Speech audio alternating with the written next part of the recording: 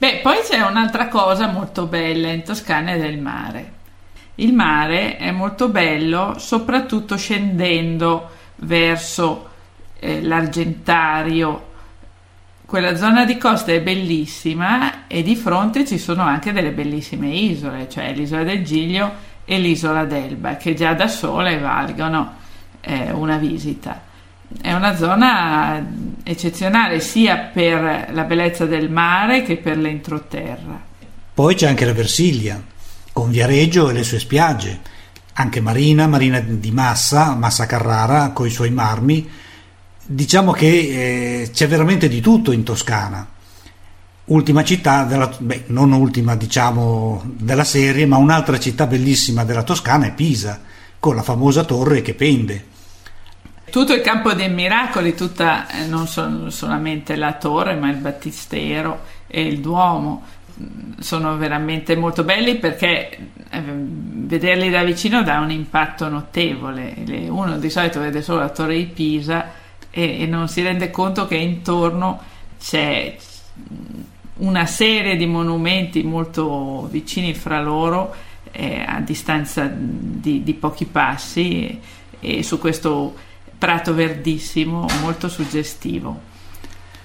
E lo so, però la torre è forse quella più famosa, perché il fatto di pendere è quella che l'ha resa famosa. Se fosse stata diritta come tutte le altre torri, perché di torri belle ce ne sono in Italia tantissime, ma il fatto che questa penda è diventata oltremodo famosa nel mondo. Sì, questo sicuramente, però non è così, è una torre particolare. L'architettura della torre di Pisa dove la trovi altrove? Direi che non ce ne sono così tante fatte in quel modo lì, anzi mi sembra abbastanza unica. No, infatti fatta a quel modo no, infatti tutta chiocciola che va su con tutto quel colonnato, devo dire che è veramente bella. Però ripeto, è bella, bellissima, ma è diventata famosa per il fatto sempre che pende e che mai casca giù. Speriamo. Hanno speso molti soldi per cercare di tenerla su, speriamo che resti. No, poi abbiamo evitato accuratamente di parlare di Firenze, che è il capoluogo, è la città più importante della Toscana e viene considerata anche la città più bella. Io ho qualche dubbio in proposito, perché Firenze è sicuramente una città ricca di monumenti importanti, Santa Maria delle Grazie, il Campanile di Giotto, è molto ricca di arte perché ci sono gli Uffizi, ci sono un sacco di bellissimi musei e statue che sono anche in giro per la città, però ha un grosso limite, che è quello di essere una città schifosamente turistica, ossia appestata da una quantità enorme di venditori ambulanti o semiambulanti di oggetti turistici. E dove c'è il turismo si sa che nasce questo mercato brutto da vedersi. Però bisogna dire che Firenze è una città veramente antica. Pensa, è stata fondata nel 56 a.C. ed era un campo militare romano, sono stati i romani a costruire la prima città di Firenze.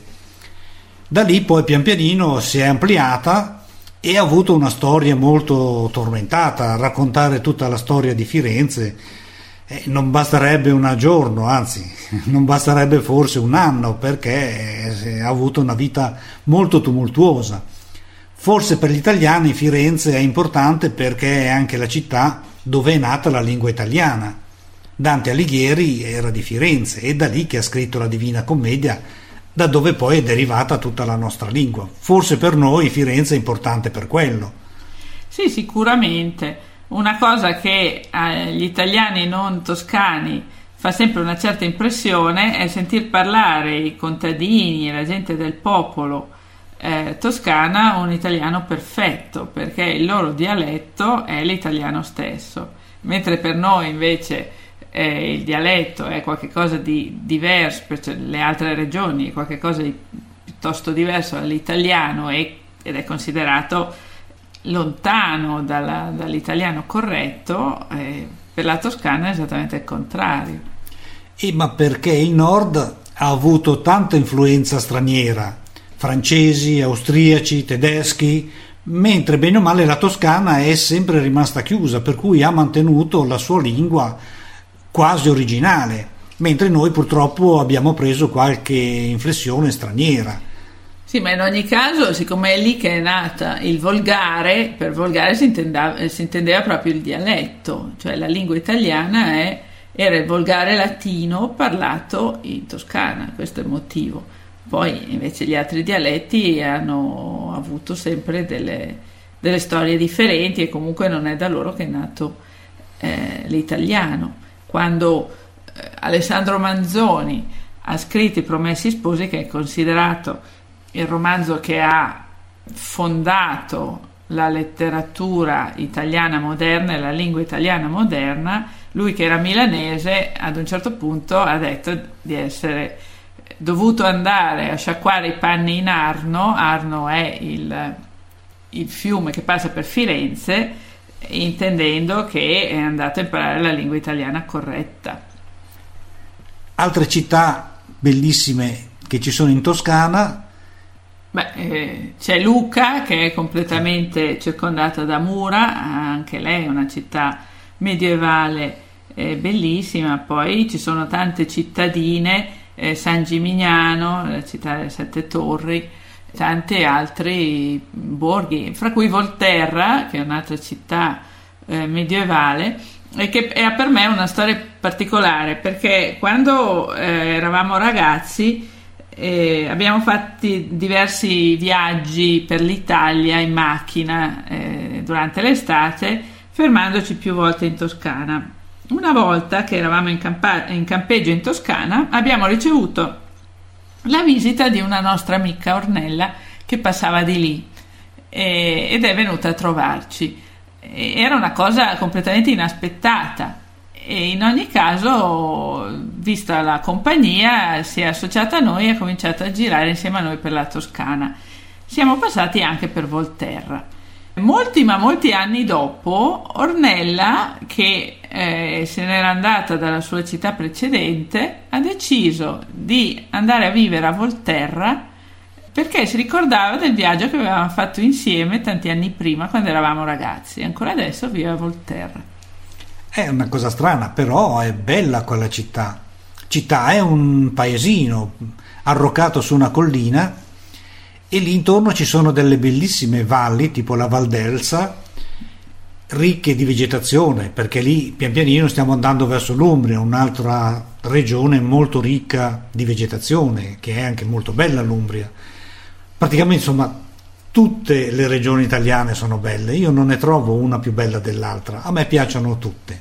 Sì, hanno delle caratteristiche particolari. L'Umbria si chiama così da ombra, perché è molto ombrosa, infatti è molto bello girarla d'estate, perché si gira in macchina per queste colline attraverso un arco di vegetazione che passa sopra la testa e sopra il tetto della macchina, quindi si sta al fresco ed è bellissima. Però la differenza fra l'Umbria e altre regioni e la Toscana è proprio il fatto che l'Umbria, ad esempio, non ha sbocchi sul mare, e quindi non ha tante caratteristiche che invece ha la Toscana. La Toscana ha tante cose belle contemporaneamente, questo che la rende un po' speciale. Anche in Umbria ci sono delle bellissime città medievali, Assisi, Perugia, che è un'altra bellissima città. Insomma, doverle vedere tutte, non so quanto tempo ci vorrebbe se dovessi girare tutte le belle città d'Italia. Secondo me non bastano 10 anni per riuscire a vedere veramente la città e tutto quello che la città offre. Ah no, quello è impossibile, ma quello non è neanche richiesto. E bisogna fare come facciamo noi quando andiamo in giro, velocemente giriamo tutto, basta, poi cambiamo città. Non è forse il modo di essere profondi, però ci facciamo un'idea delle cose, intanto vediamo tanti aspetti della vita e del paesaggio, e certo non andiamo chiesa per chiesa a vedere gli affreschi, questo no. D'altra parte, a me francamente questo interessa relativamente poco.